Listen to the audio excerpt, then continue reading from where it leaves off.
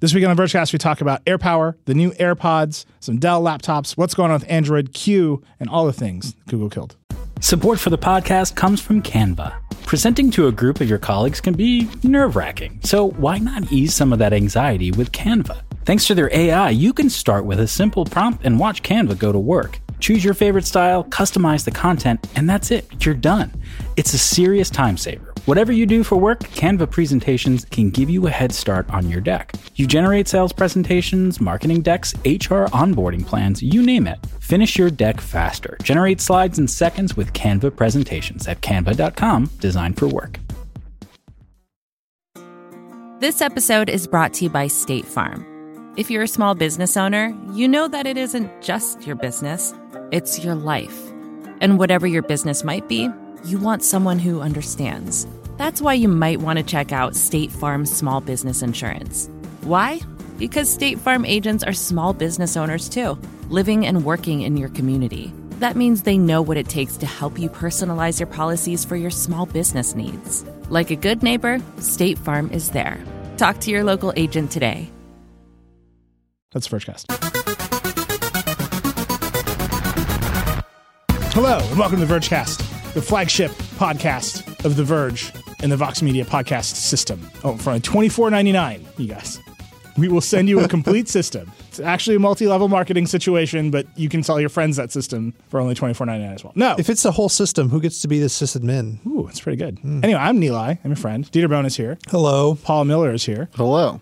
So we're gonna start by shilling some stuff. There's some news to talk about. Plenty of news. But first, I want to ask you, the Vergecast listener, to do me a favor, which is go vote for us in the Webby Awards. The link is right there in the show notes and your app and on the web, wherever you're seeing this. We've been nominated for a Webby Award for a technology podcast. And I think we're the best one, and you should let the people know by clicking that link and voting for us. You can also, why'd you push that button, nominated in the lifestyle category. You should vote for them because Ashley and Caitlin are amazing. That show's good. It's coming back, by the way.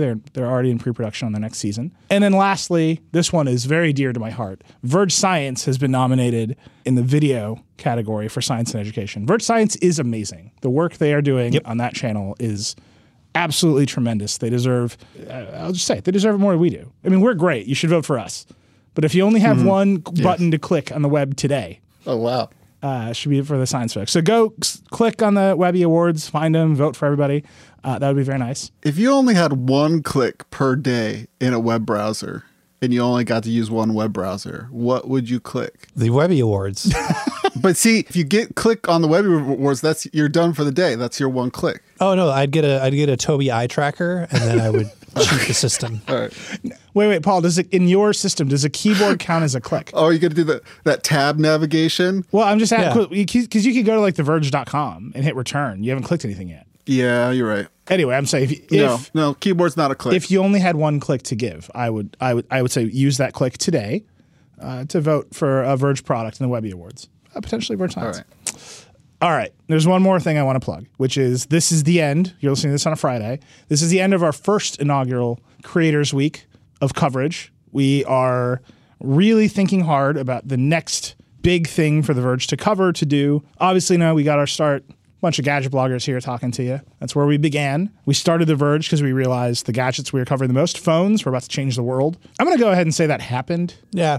What you should say is we were right. We were super right about phones changing the world when we started The Verge. That was our idea, was that the culture that technology is creating, particularly because of mobile, would impact the culture. We were correct. It did, in fact, happen. And now we're thinking about what's the next big thing that technology and culture are going to create. And the more I thought about it, the more we thought about it, talked about it, the more we looked at our coverage, it is obviously the fact that so many people can become entrepreneurs doing creative work using technology and platforms. You can. What you're trying to say is TikTok. TikTok, right? But TikTok is the future. When I was a kid, there was no ability to just like be in my bedroom and be like, I'm going to tell jokes and something, and I'll be famous, right? And now that happens all the time because you have a phone with a great camera in it. You've got access to the internet, hopefully. You've got a platform that can distribute your work to lots of people. There's so many connective pieces of tissue between what The Verge is, what we cover, what we think about, and the fact that there's this like generation of accidental entrepreneurs. Would you say it's overstating it to say like when I was a teenager, I dreamed of being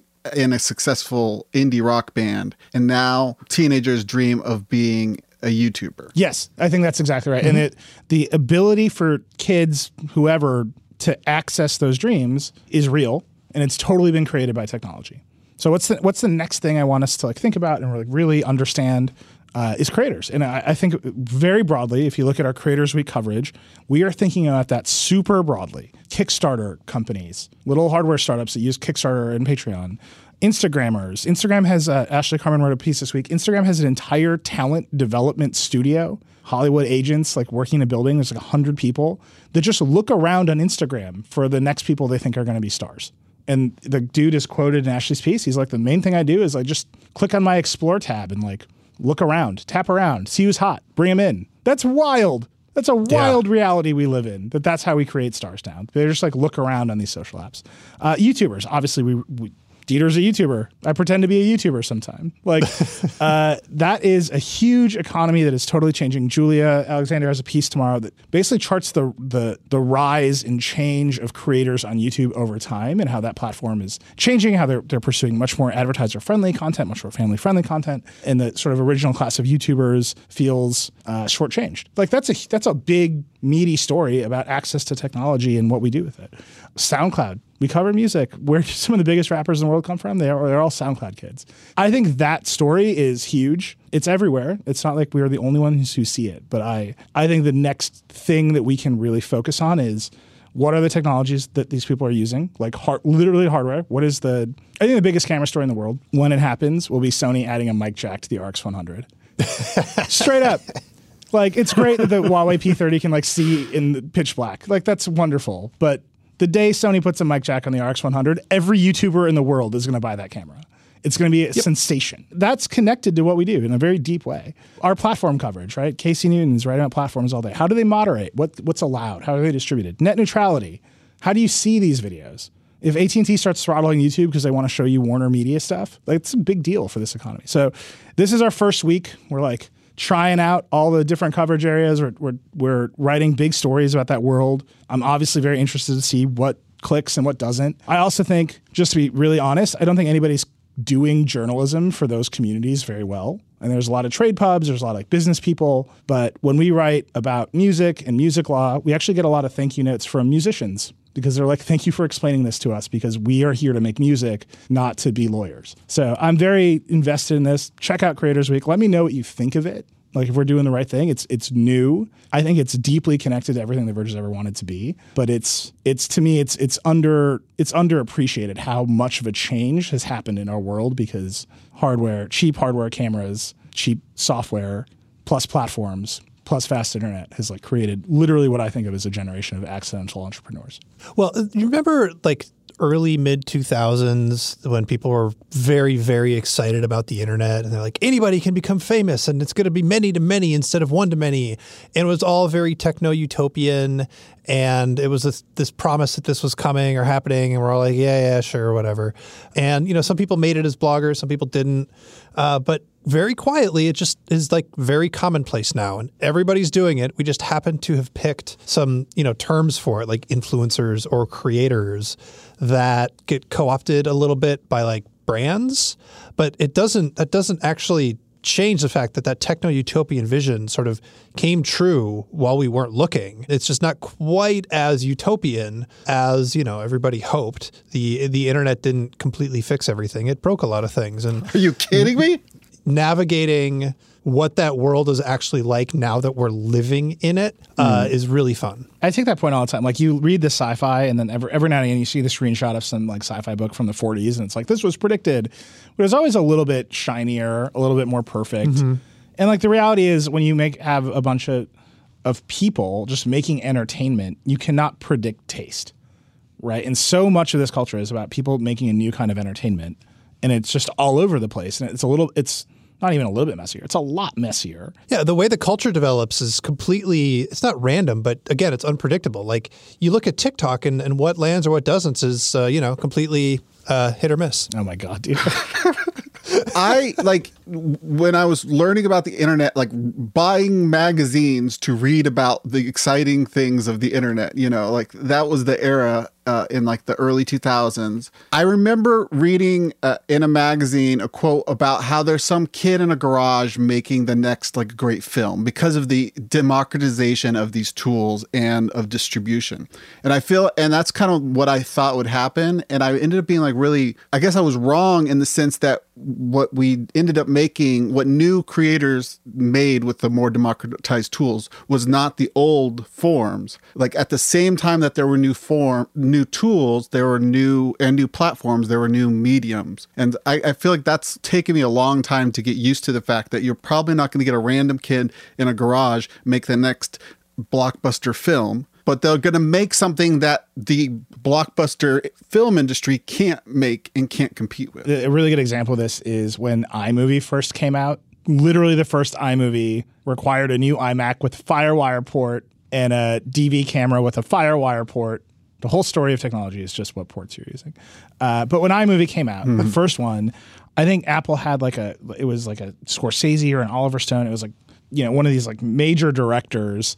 And they said essentially the same thing. These are the tools of new filmmakers. Blockbusters will be made this way. And that's just isn't true. Like, you just look at blockbusters. It's the Avengers. Like, do you know what it takes to make a blockbuster now? Thousands of people like making CGI. But on the other hand, you can make movies like Tangerine, right? No, with an iPhone. But then you need to go to full editing suite. Yeah, well, whatever.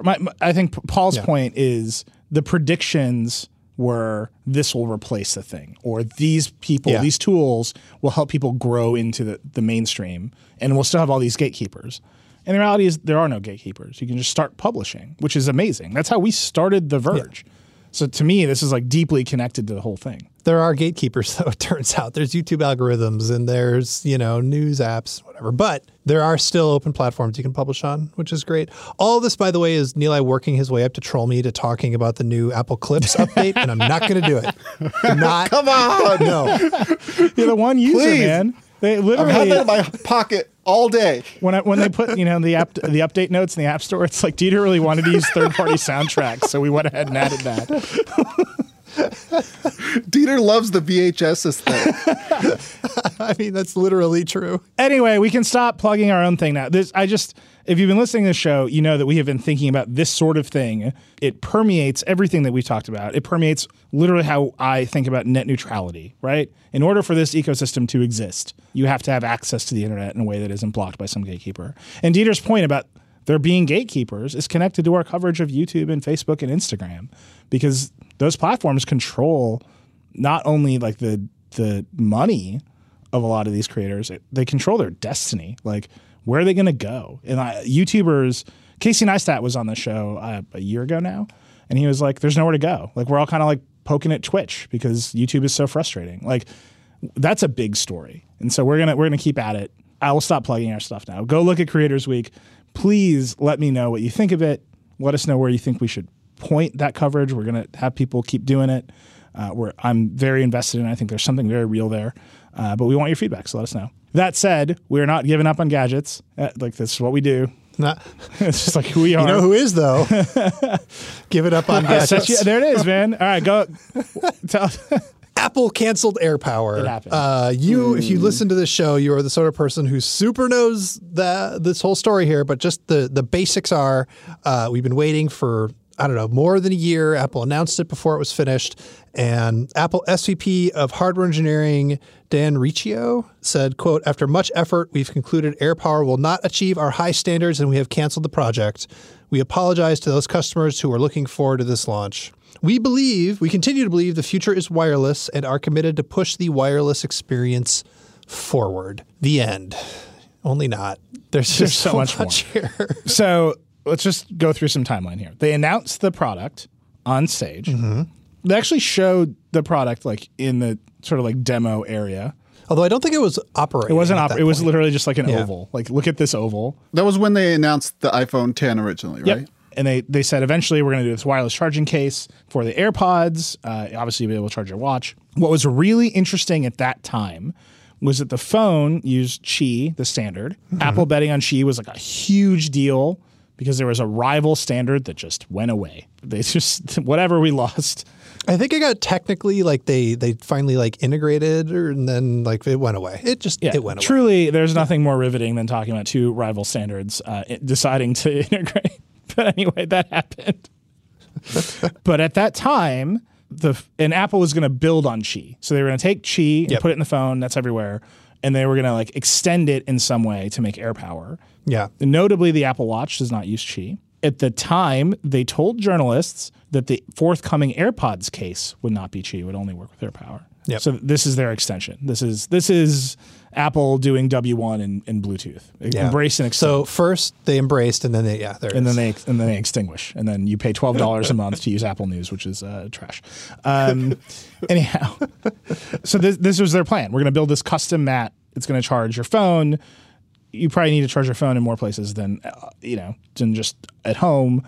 But your AirPods and your watch, you only really need to charge at home, so we won't let them use this other standard, thereby guaranteeing that you will buy this mat. Moons pass. Right? Things happen. Moons pass. Every briefing we go to, we're like, where's AirPower? And they say nothing. It is rumored heavily that there are problems in development. There were rumors that the Qi integration or embrace and extend thing was hard, and the Qi people were mad, which is amazing. There are rumors that it gets too hot. The iPhone XS comes out, now it's a full year. They're like, where's AirPower? The rumors are like, this thing will never work. And then you get to 2 weeks ago when they do this flood of announcements. New Max, the AirPods 2. AirPods 2 come out, and everyone's like, oh, AirPower's coming the next day. And we actually assigned Chaim a story about how AirPower, like missing out on AirPower was a big mistake, like a big fail for Apple. And we published it on a Thursday. And like literally there was like a panic. Like what if they announce AirPower on a Friday? Around this time, the Wall Street Journal published a story saying that Apple had approved production of it as a rumor, which is very strange. Yep. But my bet was that as soon as the AirPods 2 came out with Qi, that AirPower was done. Because there's no world in which Apple does not take the lock-in when they can get it. Right? If they put out AirPods 2 and they said it can wirelessly charge if you buy this additional $150 mat, everybody buys that mat. Yep. And the second they said you can just use another kind of charger. Now, the real mystery is the AirPods 2 case has a picture of AirPower on it and a sticker that says can charge using AirPower mat or Qi charger. Yeah. And so like this is it. The open question is like, how much of a last minute decision is this? Maybe we'll just never know. Maybe they did approve production and maybe they got the first batch off the line and they just like spontaneously combusted when you put your AirPods on. Like, who knows? There's two theories as to what went wrong. So the basic arc is Apple announced it before they had finished it and they just knew they'd get it right. And then the two theories, iFixit talked to somebody who was like, look, you put that many coils in that small space, it's going to create a wave of wireless interference. And getting the FCC to like think that's okay and getting it within the specs of what you're, how much wireless interference you're allowed to have with that kind of system is very hard. And then the other theory is that, as Neil has been saying, it just lit on fire. just got too hard. Joanna Stern published a review of alternate AirPower or wireless charging maps, and she hates them all. She's been wanting AirPower for ages. Like every now and again, I just get like a random sort of plaintive text from Joanna that just says, where is AirPower? And like, it's like 11 p.m. I'm like, I don't know, man. But so she reviewed some other ones and she did the same thing. She took the patents to some, college professors and engineers. And everyone was like, this is harder than it looks. Like inductive charging is very difficult and solving it this way is technically challenging. And I think one of the vibes she got was it might not be impossible forever, but it's going to take a lot longer than people think. But anyway, AirPower's gone now. And I think, honestly, the only reason they killed it is so that we would stop asking about it in every single briefing. Because they had all but disappeared it from the world. Like, these pesky journalists keep showing up and they're like, great, new iMacs. What about that oval you announced a couple of years ago? But now it's gone. I think it is wild that Apple didn't announce another wireless charging accessory. Because they're not hard to make. Like, no-name companies make them all the time. What is the downgrade? If Apple just made wireless charging pads, right, that line up really well, like if you put them next to each other, they don't look awful. Yeah. And then you just put like 2 or 3 next to each other and then you charge your Apple devices. I mean, how other than the fact that you have to plug they could daisy chain with USB-C. You still just have one outlet. Like that's not too far from AirPower, or am I missing something really special about the AirPower promise? They didn't require you to line up the device with the coil and the mat. And it also worked with the Apple Watch, which a Qi pad won't do. You have to have a special coil for the Apple Watch. Well, I think that's the embrace and extend. Right. So most other wireless chargers just have a single coil, and then you like line up the phone, put it on there, and it starts charging. AirPower had no alignment. There was just multiple overlapping coils. So then you would put it on there, it would figure out where your device is and light up the appropriate parts of the appropriate coils, which just saying it out loud seems insane. Yeah.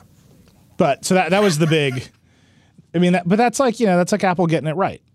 Like, here's this common product everybody has. What do they hate about it? Lining up the coils. Okay, we'll just solve that problem and make it an Apple product. Like, that's what Apple does, right? Like, that's what, at their highest and best, like, Apple-ness, they, like, take the thing everyone's already using and sort of likes and makes it one tick better. And they just couldn't do it here. So I think here's the big outstanding question. When does the Apple Watch go to Qi? Ooh. Man. Because, right, they can't so? They can't do the proprietary one. And they're certainly not going to license out the proprietary one. Right. When do they just say, okay, you can charge your Apple Watch on any wireless charger? There's wireless chargers everywhere. We're committed to a wireless future. By the way, your watch has to use this one cable we made. Yeah. I think it's a 50-50 bet the next generation Apple Watch charges on Qi. I think it's the generation after. But Apple has no problem making you fiddle with which cable are you going to use. I mean, It's true. Someone should reply to that statement from Richie, which is a picture of all the dongles Apple ships. Be like, really? Are you really committed to that wireless feature? There's one other AirPower question I really want to just hit, which is there's a lot of pushback, especially on Twitter, of people saying the only people that care about AirPower are people like us on Twitter, and that regular people don't really care that Apple didn't ship this. We're making too big a deal out of it. And so, like, does Apple canceling AirPower even matter, and in what way? Because it would be going too far to be like, Apple is doomed, they can't make anything anymore.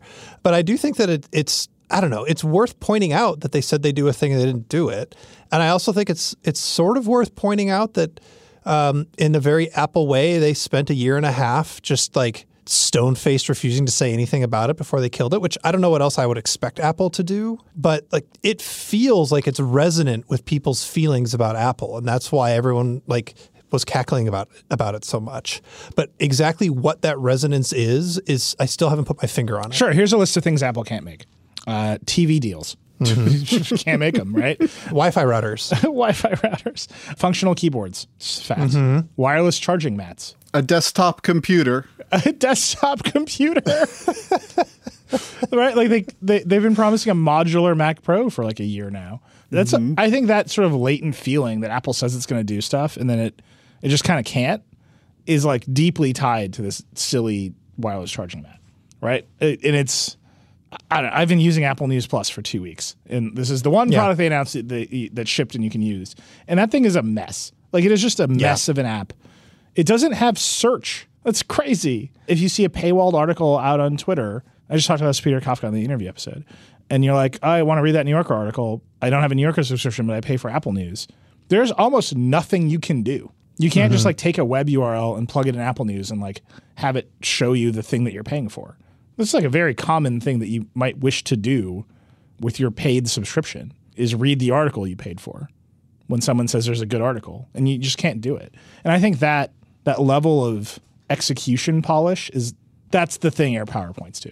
You're a little bit more confident in, or the Apple confidence they used to have that everything would always be better than the competition is faded a little bit. Also a desktop computer. I mean, come on, like, it cannot be that hard.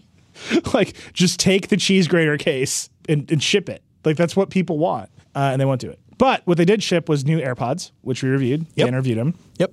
They're good. Yeah, I bought them. Yeah. What do you think? They sound exactly the same. They fit in your ear exactly the same.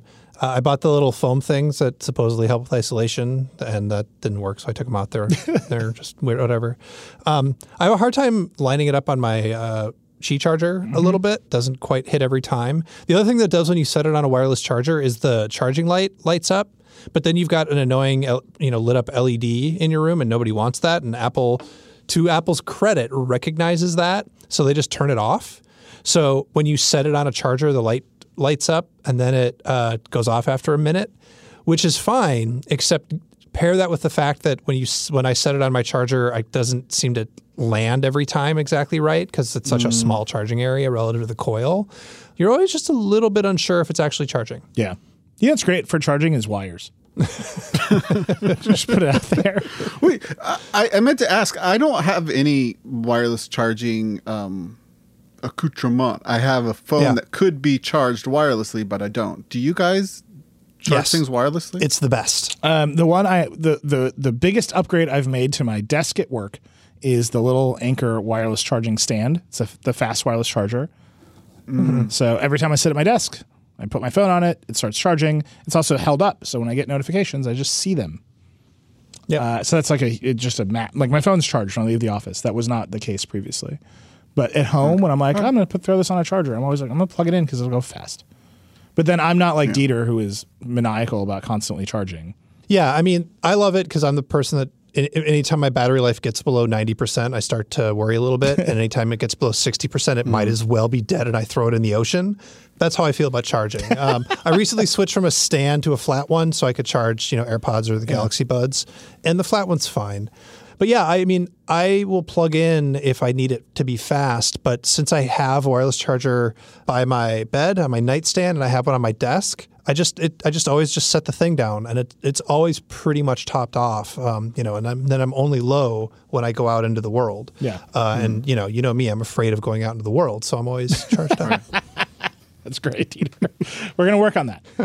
So AirPods 2 are out. They pair a little bit faster. Have you noticed the call quality better, the microphone thing that they're talking about? I haven't, but I haven't had anybody complain. No one was complaining before. Yeah, I know. Bluetooth on my MacBook Pro is not great, but it has never been, so I don't blame the AirPods for that. Apparently, if you buy them and want to use them with an Android phone, go find a friend with an iPhone and leave them paired to your friend's iPhone overnight, because apparently there's a firmware update that can only be applied over iOS that sort of happens magically in the background, and that helps with its stability and reliability when paired to Android devices and potentially other devices. That is the most. So, that is just the most. You just wrote like like those footnotes that are like kind of like legal disclaimers. They're at bottom websites. They're in like a gray small font. That's the bottom of every web page on apple.com. Is that what you just said? This thing doesn't work quite right. And if you have an iPhone, it might work a little bit better. But if you don't have an iPhone, you're screwed. Yeah. Okay. But then next to the AirPods coming out, Beats put out the new Power Beats Pro, which do not have wireless charging, have a much bigger case, but apparently sound much better, which is the thing that I think is the most important thing.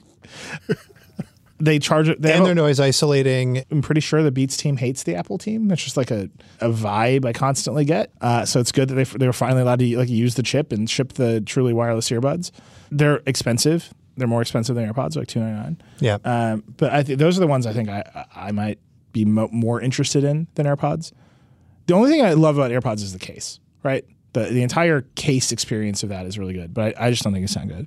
And then I'm going to tell you why I'm saying this information at the same time. Apple also lowered the price of the HomePod to $299. So all three things are Apple stories, and that's why they're... No. Here's my point. Okay. What was Apple's big push with the HomePod? It sounds really Sound good. quality. Yeah. What is Apple's big push with the AirPods? Not, it sounds really good. What is Apple's more successful product? The AirPods. Which one are they heavily discounting? The one that sounds good. I maintain that people will pick convenience over sound quality 10 out of 10. It just, you cannot, it never works. And Apple should know this more than any other company because the first iPod sounded bad. They sold 120K AACs and were like, put 1,000 in your pockets. Here's these white headphones. And it was like, this is the greatest innovation in the history of music. And it sounded bad. And Apple's like, wait, the HomePod is way more expensive and it shoots beam-formed sound waves out of it. Nothing has ever sounded, and people are like, but it can't set two timers at once. And that, in the AirPods, they sound okay. Like, whenever I tweet AirPods sound bad, people are like, but they sound great for podcasts. So if you're listening to this in your AirPods, thank you. I appreciate you. But just recognize that sounding good for podcasts and sounding good for phone calls and sounding good for music are wildly different things. And everyone will always cut music sound quality in favor of everything else. If you're out there making headphones or speakers, just know in your heart, people will pick convenience over sound quality. And I think that the HomePods AirPods dichotomy is as much proof of it as can possibly exist. Also, Siri is bad. Yeah. I will say that the AirPods are the only headphones, wired or wireless, that I will just like forget that I have in my ears constantly. Really? Everything else, I know I'm wearing them. But the AirPods, like, oh shit, I'm wearing headphones right now. Yeah. That's pretty great. Is that why people just wear them all the time? I always wonder. Yeah. I'm gonna do a full day of AirPods tomorrow. I mean, it seems like the AirPods' primary advantage is that they are so tiny, because that means that they can have a tiny case, which means that they can go in a tiny case inside of your pocket. Like the Powerbeats Pro look great, but the case is going to be very bulky inside of your pocket. Indeed. So it like all comes down to the size. And so, yeah, you do trade off the fact that they don't stay in your ear and they sound terrible, but they're just super tiny. Because ultimately what we want is something that is just literally like we swallow like a pill one day and now we have great headphones for a year until like our body digests it and then we have to swallow a new pair of headphones. Yes, Paul. Can we just unpack what Paul said? Which is that your body will slowly digest headphones for a year. And I believe you opened that with what we all want. You don't want it to stay in there forever. Yeah. You got to have some way for your body to reject it so that you can get the new upgrade. Look, the future of the Apple Store is body augmentation. I think we all know this. Sit down, a genius is going to drill 2 holes in the back of your skull, and then you get headphones. It's going to be amazing. Yeah. That's why they're so sterile. All right, we have to move on. There's one rumor, though, AirPods competitors. Is this Gurman at Bloomberg who just did this? Right as we came to air. Yeah, apparently Amazon's working on fully wireless headphones that support Alexa. And I don't know. I bet if you're Jabra, you're feeling really great about being featured in the Amazon store right now. Woof. I'm sure that there's no problems. You're not worried at all about what your placement is going to be when people search for wireless headphones in a couple of months. I'm sure that no one's thinking about that. So if you read the Gurman story in Bloomberg, it says the point is we failed with the Fire Phone, but we need to be out in the world. We need to put Alexa out in the world. We're not going to sell people a phone. We obviously can't get placement on Android or iOS. So we'll just put headphones in your ears and Alexa will be there all the time. Presumably they'll do a data connection to your phone. You'll say, hey, Alexa, it'll light up. And right, they're not going to put like an LTE radio in these things. No. So, and you can do this right now. You can, like my Jabra 65Ts, like you can, when you open the app, Amazon gave them a pile of money. And like the first time you open the app to configure your Jabras, if you want to adjust the EQ or whatever, the first thing you see is a splash screen saying, what if you switch to Alexa on these from the Google Assistant? And there's a bunch of other headphones that do this. So Bose, I think you can switch to Alexa. There's a bunch of Alexa headphones out there. But, so it's a little bit weird because Amazon's not getting anything over and above what's available right now from third-party vendors. And Amazon's probably going to use the same toolkit that they gave to Jabra because that's how Amazon does. They're pretty open. They use the tools that they offer to other people for Alexa stuff. So that's great. But again, I just go back to like the retail placement thing. Like if they can make something that has anywhere near the cultural relevance and importance of AirPods, I don't think they can. But if they can make something that's physically more convenient than the other options that are out there, they'll just be able to put it at the top of the Amazon store and sell a boatload of them. So it sucks to be Jabra is basically the end of my story. my Sony headphones have Google Assistant, and I never use it because it is totally acceptable to call out to your assistant when you are at home, and it is completely unacceptable to be on a plane and saying things like, hey, Google. You just don't do it. I will never do it. And I think that's like the biggest, even the Hey Siri on the AirPods. Like you can do it, great. But I think that the social acceptance factor of I'm going to wear my AirPods all the time. Okay, it's been a year, they're a meme, everyone's doing it. The social acceptance factor of like literally talking to Siri in public, I think is a much harder road. If you could sub-vocalize to Siri, just like move your mouth and speak without actually breathing out to form audible words, would you do that? Just like speak quietly but not actually speak to yourself? Just like imagine I could point a laser at like your Adam's apple and your jaw so it can see what words you're forming. Yeah. Once again, I'm going to go back to the future of the Apple Store is obviously body augmentation. They're going to do piercings. They're going to do tats, and they're going to drill AirPods into your throat or something. Okay, this wouldn't solve the airplane problem, but it is sort of socially acceptable to like be in a phone conversation. I guess that's not even great, is it? No, it's not at all. Because like if I get a phone call, I'm at a coffee shop, I like step outside. Yeah. Because I was thinking, like, if somebody made a personal assistant that, like, sort of it responded to things that you would say in, like, a heated manner to your sibling on the phone, you know? Yeah, no, I'm with you. Yeah. I mean, like, both Google and Amazon fully believe that, like, one future place they will deploy these assistants is the workplace.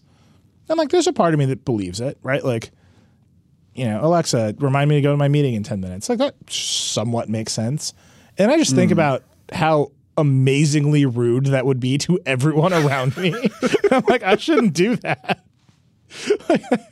That would be horrible. I love it, especially like an open office. You say, like, Alexa, remind, and like 20 Alexa devices light up simultaneously. It's pretty good. All right, we got to take a break. There's a bunch of Google stuff going on. You're going to walk us through it. We'll be right back. Support for this podcast comes from Canva. They say Rome wasn't built in a day, but you know what you can get built in a day? Your creative deck. You can generate creative decks to use for all your important presentations with Canva. Thanks to their AI, you can start with a simple prompt and watch Canva go to work. You want a sales presentation for a tech company? Done. Create an employee onboarding plan? No problem. Just type it in and watch Canva work its magic. You'll have generated options in seconds. Choose your favorite style, customize the content, and you're done. It's a serious time saver at work. So whatever you do at your job, Canva presentations can give you a head start on your deck. You can generate sales presentations, marketing decks, HR onboarding plans, you name it. It's AI for every department. It's easy to learn, it's even easier to use. And because it's built in Canva presentations, you can stay focused on the task at hand with no app switching. Finish your deck faster. Generate slides in seconds with Canva presentations at canva.com, designed for work. This episode is brought to you by State Farm. You've heard it before. Like a good neighbor, State Farm is there. But it's more than just a tagline, because State Farm agents are small business owners themselves who live and work in your community. And if you're in the market for small business insurance, who better to work with than an agent who understands what it takes? State Farm agents can help you create a personalized insurance plan that fits your small business needs and budget. Talk to your local State Farm agent today about small business insurance. Like a good neighbor, State Farm is there. All right, Dieter, lots of Google. Android Q. Yeah. Well, so there's like Google made some stuff and it killed some stuff. Let's talk about what they made. So Android Q Beta 2, right, is the second. So it's the second beta as in the run up to releasing this thing, whenever they decide to release it. And there's a few different things. They've got this new thing where you can like make bubbles and they're like chat heads, but for anything. They've got a new thing where you can expand the volume slider. The thing I'll say about a bunch of the stuff that Google is doing in Android Q right now, I'll say two things. Number one, it's a lot of stuff that I'm just doing right now in Samsung. Yeah. Samsung One UI. You can, like Samsung, you can take as many apps as you want and put them in little like popover windows and then reduce them down to chat heads. This isn't quite that. This is like a more traditional, bubble chat head interface. But same thing with the volume slider. Like you could do it before, but they made it easier to get to the expanded version of all your sliders. Samsung's doing that right now. The second thing I'm going to say is every single version of Android, Google messes with a few different things. They mess with what the lock screen shows, how it shows it, and like when and its behavior. They mess with the quick settings panel. They just kind of shuffle some stuff around there. And they mess around a little bit with how notifications work. They kind of shuffle some stuff around there. And guaranteed every single version of Android, they change some of that stuff up. So here, like the specifics are they're changing how the sliding behavior works and the lock screen looks a little bit different. They're moving the battery indicator, blah, blah, like relatively minor stuff. But now, since Android P and now with Android Q, you can add to that list of stuff that Google just fusses with every single version of Android, the fundamental way that you switch apps. Each of these two betas has had a different multitasking behavior, and they made a big change in P on the Pixel phones, and a lot of people didn't like it. I went on the record as saying it was a pretty big risk, and it kind of paid off medium well because it felt pretty janky relative to how the iPhone multitasks. But now, just every time there's a new Q beta, there's like a new thing that happens when you move your finger down near the bottom of the screen, and then 3 days later, XDA developers goes in there and is like, actually, there's even more options, and you can mess with it these 5 other ways. And I'm fine with this list of stuff that Google fusses with on every single version of Android. Tweak away, friends. Great, love it. But maybe don't with the the multitasking. Maybe the core navigation should feel relatively stable over time. They have to do better than they did on P, so it makes sense that they're doing it now. Right. But if they're doing this again with the next version of Android, where they're just messing around with the way the multitasking works, no, thank you. Stop that. Wait, but don't they have a sort of like a license to do this, or like an ability to do this because their vendors all just do whatever they want anyway? Yes, their vendors all do what they want anyway, but actually all their vendors basically opted out of the pill Android P multitasking that the Pixel has, right? Yeah. They're like, nah, no, thank you, no. If Google made something good, they wouldn't opt out. Everyone just does the 3 buttons, and they've only had to experiment with gestures and hiding those buttons and making different gestures because Google hasn't provided a good swipe-based solution like Apple has. And I'm not going to say the other company that once had a really nice swiping navigation UI. It's not going to do it. You know, WebOS is on TVs now. Shut up! Is this Google's design process? Because I would like theoretically, I would like a principled top-down design process that's like, we want to make it easy and intuitive to switch between multiple different apps in our exciting multitasking mobile operating system. Mm-hmm. So that seems like a priority that you'd want to design for and maybe test. And is Google's method of testing just fussing around, or is this just like any developer at Google can just change some variables and push it live? You know the Hanlon's razor, never attribute to malice what you could attribute to incompetence or whatever it is. It's a good razor, yeah. Yeah. With Google, it's like never attribute to like intentionality what could be attributed to a bunch of people running around in a room bouncing off the walls because they're bored. Or like actually at conflict with each other, right? Right. Well, I mean, okay, I don't think the Android P multitasker is good, right? On the Pixel. Like, it's just not good. So of course they have to do something new. Yeah, they do. Right. That's the most generous interpretation of it. Now, do I think that it is insane that they haven't come up with a good idea yet? That is like the bigger problem because they have a very large competitor that figured it out in the first go. Right? Yeah. Apple was like, we took out the home button, and like 30 minutes later, everyone was like, yeah, this is fine. Yep. Google's like, we took out these software buttons that we can change at will, but I don't know what this idea is. Because until I had like played with Google's version of swiping between apps, I didn't understand why it was wrong, but an easier to understand, I don't know if this has changed in Q, but in P, if I want to move an app between screens, right, I press and hold on it and I move it to the edge of the screen. But there's just not a large enough area at the edge of the screen to signal that I'm trying to get to the next screen over. And so there's just this finicky fight that I have to do to try to get my icon into that one narrow little gap that will bring me to the next screen over. And You're just talking about like arranging icons on the home screen, Paul? Yeah, I'm trying to move an icon from one screen to the next screen over on the home screen.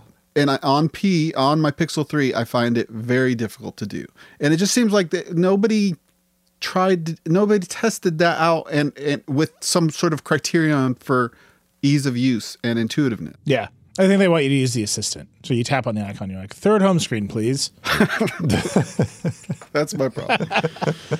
Again, the generous interpretation. I hesitate to be too generous here because they should be able to get it right.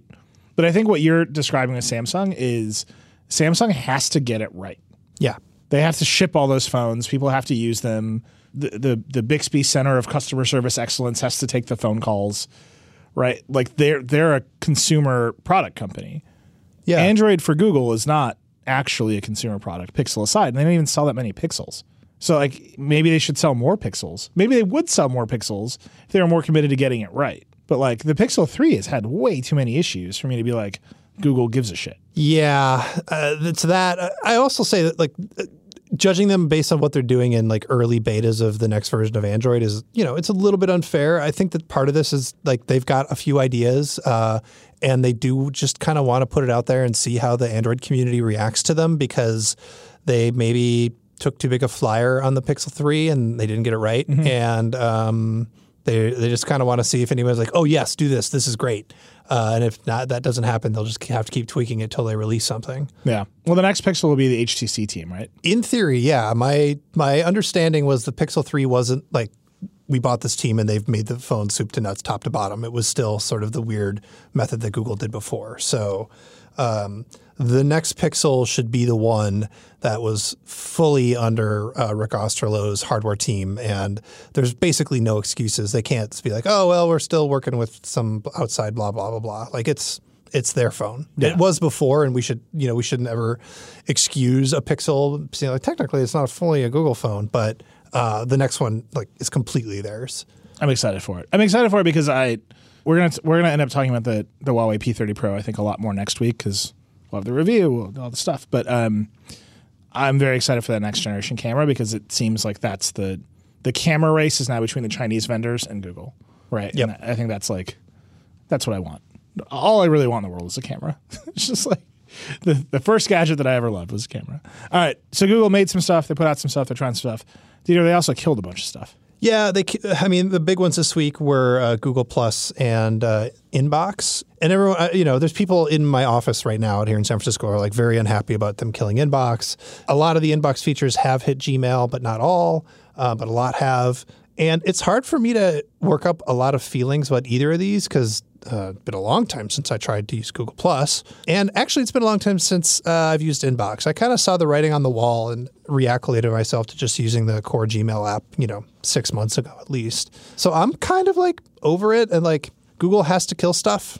That's what they do. The question is, what stuff do they kill, and can you trust the new stuff that they make when they kill stuff? And this is the Stadia question, for example. So Google Plus is more worrisome in that regard because it was a company-wide effort, and then they killed the company-wide effort. But Inbox is a bummer, but it's not I don't know. I don't have a lot of existential angst about it. Maybe that's just me. Well, I mean, so we were just talking about headphones. Remember the Pixel Buds? Womp womp. But it's just here's this thing they announced with great fanfare. It does live translation. But I haven't heard a word about Pixel Buds, and that's because they're bad. Right, but they didn't work great. There haven't been a flood of software updates. They're not marketing them. Are they going to make a second version? Are you committed to Google's vision of the headphones future? That, I think that's the Apple fails to make a bunch of stuff, but they're going to make AirPods 3. They're committed to this product line. They're gonna do something with a MacBook at some point. They have to because they have to make computers. Whereas I think with Google, it's just this question, what are they going to kill next? They hilariously, for example, here's a good one. They killed the artist pages on Google Music or whatever because they're pushing everything towards YouTube Music. Oh, right. Yeah. But and they confidently claim that YouTube is a music service, which sort of by the numbers it is. It's what people watch on YouTube. It's tons and tons of music videos. But do you trust them to get YouTube Music right? If you subscribe to it, and you build a bunch of playlists and you subscribe to your favorite artists, and do you trust them to hold on to that forever? Because a subscription, a subscription service to cultural products has to be there for a long time. If that's your music service, you're just committed to. I trust Spotify. They don't have another business. That's what they got to do. Yep. Apple Music is it's a primary music service, but that's part of Apple's DNA. They've got to keep doing it. Google Music, every time they do a service like this, I'm I don't. And I know everyone's going to tweet me about Google Play Music because everyone always tweets me about Google Play Music. But I think Google Play Music is going away. It's going to become YouTube Music, probably. Yeah, maybe. And I don't know. They just killed 2 other messaging services. But don't you worry. They'll launch 2 more. That. I think Google's next stage of evolution is being more committed to the things they make instead of launching new things constantly. I mean, would it be a competitive liability for them to just have a web page where they put ETAs of for the foreseeable future, we have no plans to cancel this, or we are committed to this for at least the next 2 years. I mean, because that's what's frustrating. I was a huge Inbox fan, and like you, Dieter, I quit Inbox once I realized that they weren't supporting it anymore. Because I didn't want the pain. But even better would just never have to go through that whole cycle, right? If I knew, if it was flagged as an experiment, Google used to do that, they'd call products beta, right? So that you knew, this is an experiment. Don't invest yourself in this because we might cancel it anytime. Yeah, but they use that beta label so much, everyone just stopped believing what it meant. That's also true. Right? Like Gmail was in beta for how long? Like they were never going to be like, well, this didn't work. I don't know. All right, we're going to take one more break. We're going to come back, and then it's just a grab bag of Gash news. It's going to be wild. This episode is brought to you by Shopify. Forget the frustration of picking commerce platforms when you switch your business to Shopify, the global commerce platform that supercharges your selling wherever you sell. With Shopify, you'll harness the same intuitive features, trusted apps, and powerful analytics used by the world's leading brands. Sign up today for your $1 per month trial period at shopify.com/tech, all lowercase. That's shopify.com/tech. Another day is here, and you're ready for it. What to wear? Check. Breakfast, lunch, and dinner? Check. Planning for what's next and how to save for it? That's where Bank of America can help. For your financial to-dos, Bank of America has experts ready to help get you closer to your goals. Get started at one of our local financial centers or 24/7 in our mobile banking app. Find a location near you at bankofamerica.com/talktous. What would you like the power to do? Mobile banking requires downloading the app and is only available for select devices. Message and data rates may apply. Bank of America NA, member FDIC. Okay, Paul. Yo. Every week, my man. Uh-huh. You do a thing. It's got the same name, world renowned for its consistency. What is that thing? It is called a jaunty neganotch. Oh, good. I know what this is. This is the leaked Oppo Reno, and I believe I'm using the term neganotch correctly here. A neganotch is not just a fixed notch that extends outside of the device, but also a camera, for instance, that rises outside of the device, right? Sure. Yeah. Okay. Well, Oppo's doing a camera that is hidden inside of the phone, but then comes out of the phone. But instead of your old and tired, straight up tab aesthetic, it flicks. I don't even know. It's like a door handle. How would you describe it? The best way I could describe it. It's like, yes, thank you. Imagine your phone is a box of Tic Tacs, and then the lid on the phone on the top of the Tic Tacs comes up a little bit, and there's a camera hidden in there. Yeah, at a jaunty angle. Yeah. I love it. That's all I'm trying to say. If this is the next wave of hardware innovation, I stand by it. I endorse it. I believe that this is the policy that America needs right now. Vote Patel. Also, what about UBI though? You trying to get Yang Gang on me, bro? Always. Okay, so there's a video of this in action, and what's pretty impressive about it, because like some of these early notch cameras were real slow. Like this, this snaps open as fast as the camera takes. The software of the camera takes the switch. And then it made me think, what's really slow is switching cameras. I feel like that should be like a really important metric. Is it motorized or is it on a spring? No, I mean in software. Yeah. Oh, I don't know. I don't know how the actual I hope it's on a spring. I think putting motors on these pop-up cameras is the stupidest idea. Like, why? Just a spring is fine. Yeah, just it make pops it software up actuated so it'll pop out, whatever. But yeah, it looks motorized to me. Well, you could motorize the close, but you want the open to be a spring. The open looks like a spring. It just poo.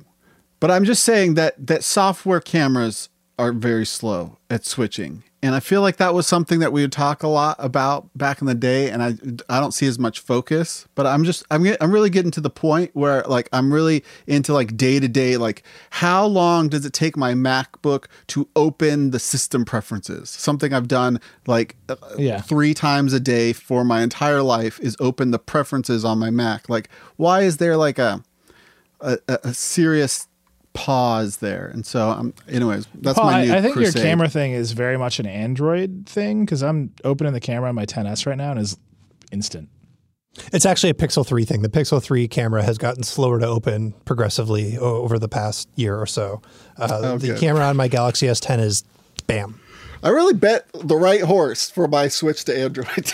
Yeah. No, there's a Pixel 3 story about how this phone, the Pixel 2 is like beloved. It had the one thing where like if you saw the screen not be great. He puked. Huh? Right. If you looked at it, you instantly vomited everywhere. No, but like people loved it regardless of its not great screen. Yeah. But they loved it. It was a great phone.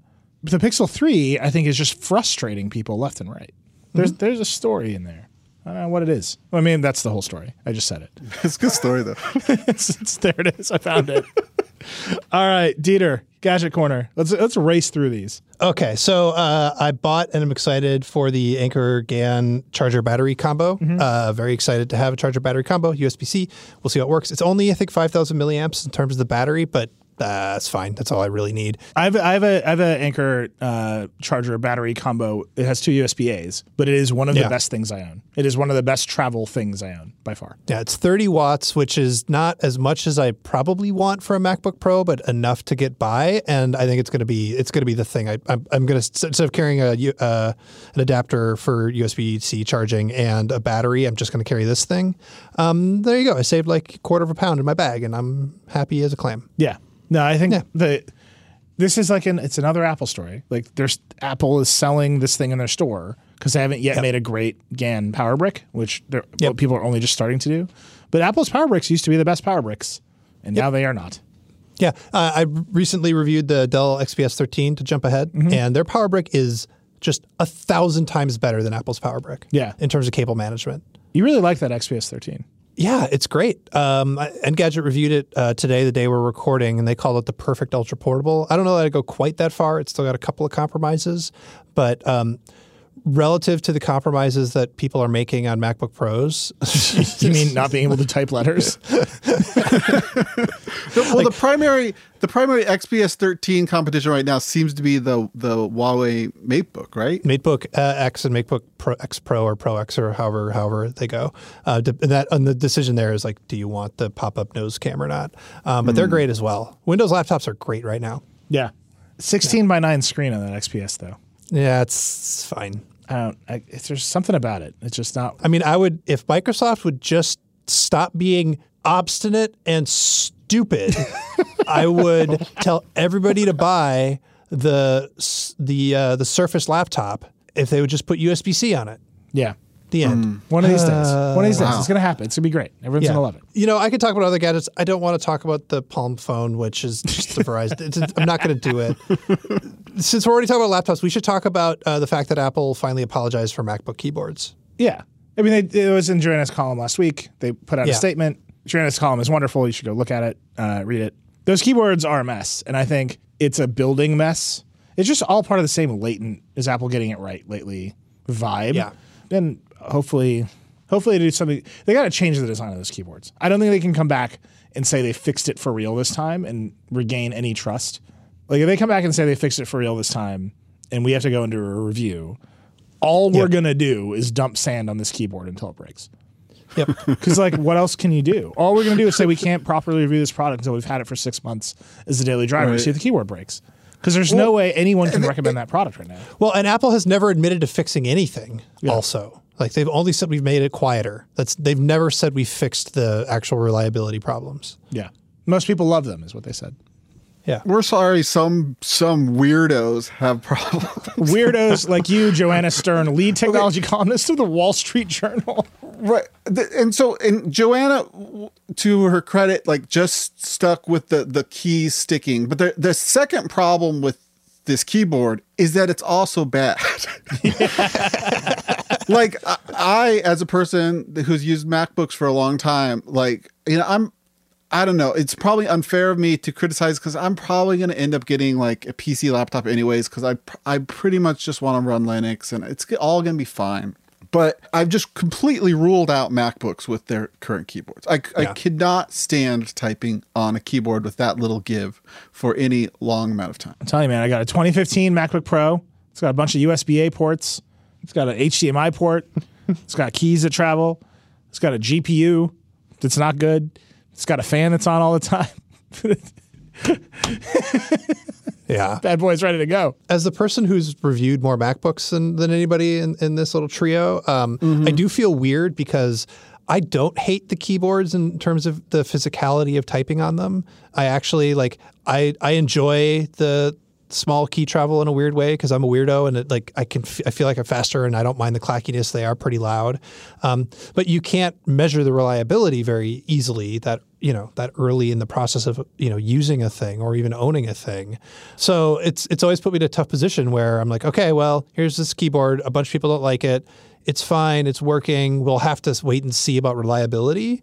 And the next time I even did it with the MacBook Air, right? And wait and see about reliability is just a really tough place to be in. And Joanna's column really perfectly captured the general sense that the opinion on these keyboards went from maybe, we'll see. I don't like it, but some people I think it's okay. There's some maybe reliability problems, but it's probably fine, to just universal hatred. Yep. There are very few people who are willing to go out there and say, yeah, no, this keyboard is good. The only people that are out there saying, yeah, this keyboard is good is Apple. Yeah, well, because Apple pays those people. Who knows what they believe in their hearts. All right, one last thing. We got to mention it because it's a big deal in the tech news world. Yeah. Verizon lit up its 5G network. It's actual 5G network in Chicago. We sent Chris Welch. It's very fast. Yep. He has a very good story up about it. You should go read it. That dude's killing it lately. But you have to stand on one foot on one street corner in Chicago and say an incantation, and then you'll get 500 down on Verizon's 5G network. Also, you have to be using a Moto Z3 with a gigantic Moto mod. So, also, when you get on 5G ultra wideband, it shows a 5G UWB logo in your status bar. Oh my God. That is 100-point font. It's just well, they're very proud of themselves. Gigantic. It's amazing. All of these things are excused, right? It's their first light up of a network. It's actually there. Yeah. Presumably, the Samsung Galaxy S10 5G is coming out. That's a real phone. It's not a brick of radios that you glue to an old phone. They presumably expand service, but it's here. It's actually happening. Yeah. T-Mobile dunked on Verizon super hard. I don't know if you caught this. The CTO of T-Mobile tweeted, "Congratulations on launching your millimeter wave network. Just hope that you don't have any doors or windows around because it will block the signal because T-Mobile is going with a different spectrum." So that's great. Also this week, I just want to point this out. No, last week AT&T switched over to the 5GE logo on the iPhone. Apple put out iOS 12 point whatever. The logo changed. I now have 5GE. Lots of people have 5GE. 5G, of course, is fake. It's a fake idea. It's just a logo change that Apple allowed to happen on their phone. I tweeted the 5GE speeds I receive here in New York, which has a very congested LTE network. 19 down on AT&T's 5GE network. Other people started tweeting at me as well. Ben Bajaran, who's a great analyst, less than a megabit down with the 5GE logo on his phone. Oh, man. Because 5G is just a rebranding of AT&T's LTE network, which is already hopelessly congested. So all these people are tweeting. Everyone's tagging AT&T, which is amazing. AT&T puts out a... this is my favorite part. I think Engadget wrote this up. We didn't. But AT&T put out a press release with a chart. Fastest wireless network, right? Yeah. Huge spike. Average speed of 40 down. And Ronnie Mola at Recode looked into it. And Ookla, which is the speedtest.net vendor, told her that it's literally because when they changed the logo over, so many people tested their speeds. No. Right? So they literally just got people on their slightly faster network to submit more results, thus bumping up their average. Because literally the spike is they switched the logo and people said, "Oh, I wonder how much faster the network is," and they hit the button. Right. So if everybody on every network was just testing to see how much better LTE has gotten over the past couple of years. Yeah, if Verizon could figure out that you're in a relatively uncongested part of their network and send you a push notification that said, "Please say speed test," they would see a similar spike. Anyway, 5G is a horrible lie. Real 5G is in Chicago, and T-Mobile thinks it sucks. That's where we are in the 5G race right now. I mean, there's so much to know about. Here's where I'm at right now. I pin zero hopes for my future happiness on 5G, because it's not just if you're going to use something like millimeter wave, right, you're going to need 1 billion base stations to cover everybody. So that's not going to happen, obviously. And then if you do end up with a faster wireless pipe, you still need infrastructure, like a backhaul, some thick physical fiber optic pipes to serve that network. Is that upgrade happening? That if that upgrade was happening right now, it would be improving our LTE speeds that are typically around 50 down in most places I go in America, but they could theoretically be 250 down if there was fast enough backhaul. Like all these things like just make me wonder, we're like a decade away from 5G. We're not like on the cusp. Yeah, but that's true of LTE Don't worry, Paul, as well. the free market's going to take care of that fiber problem. Yeah, that's what's going to happen. If only I had interviewed Susan Crawford on this show about the looming fiber crisis in America. No, I don't remember if I've done that. It's in there somewhere. Someone should tweet at me if I've done that. That'd be great. Yeah. I think the point Paul's making is absolutely right. But I look at it, for LTE deployment took a decade, right? And the first LTE phones were battery monsters as well. Like, it's fine. I think everyone's just like a little bit over their skis. Like, they're promising things will happen with 5G that won't happen for many, many years. But in the meantime, there's a logo on my phone that indicates that I get 19 down, which literally drives me insane every time I see it. I hate it. I hate it so much. And I think what is really interesting is no one's buying it, right? Yeah. Like, no one believes they actually have a 5G phone now. The early adopters who have iPhone XSs and whatever, they all know they're being lied to by AT&T, and I really hope this industry takes a lesson from that. They just can't just lie to people anymore. I mean, are you gonna switch carriers over it? Yeah.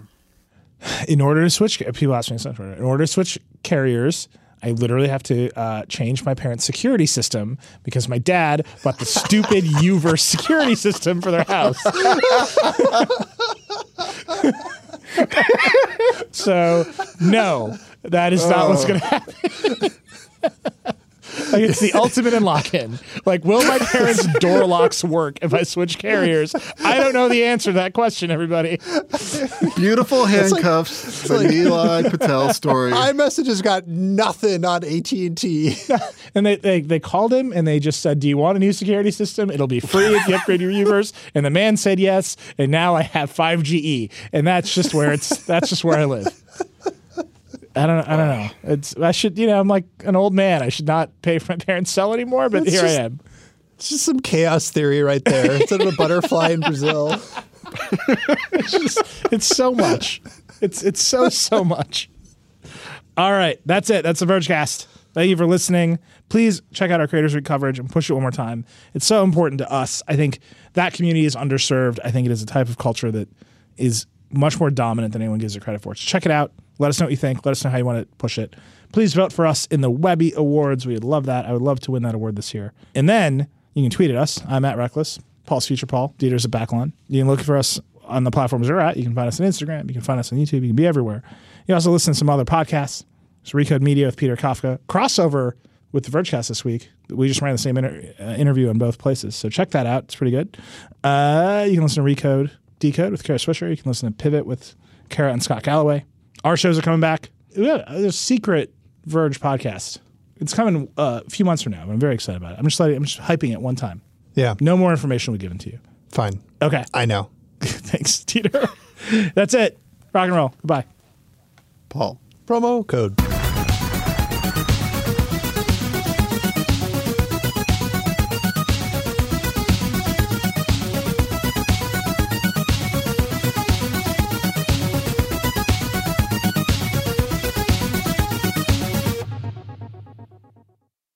Thanks to Canva for their support. Canva wants to make your presentations come as easy as those thoughts that pass through your head. And thanks to their AI, you can start with a simple prompt and watch Canva go to work. Choose your favorite style, customize the content, and you're done. It's a serious time saver. Whatever you do for work, Canva presentations can give you a head start on your deck. You can generate sales presentations, marketing decks, HR onboarding plans, you name it. Finish your deck faster. Generate slides in seconds with Canva presentations at canva.com. Designed for work.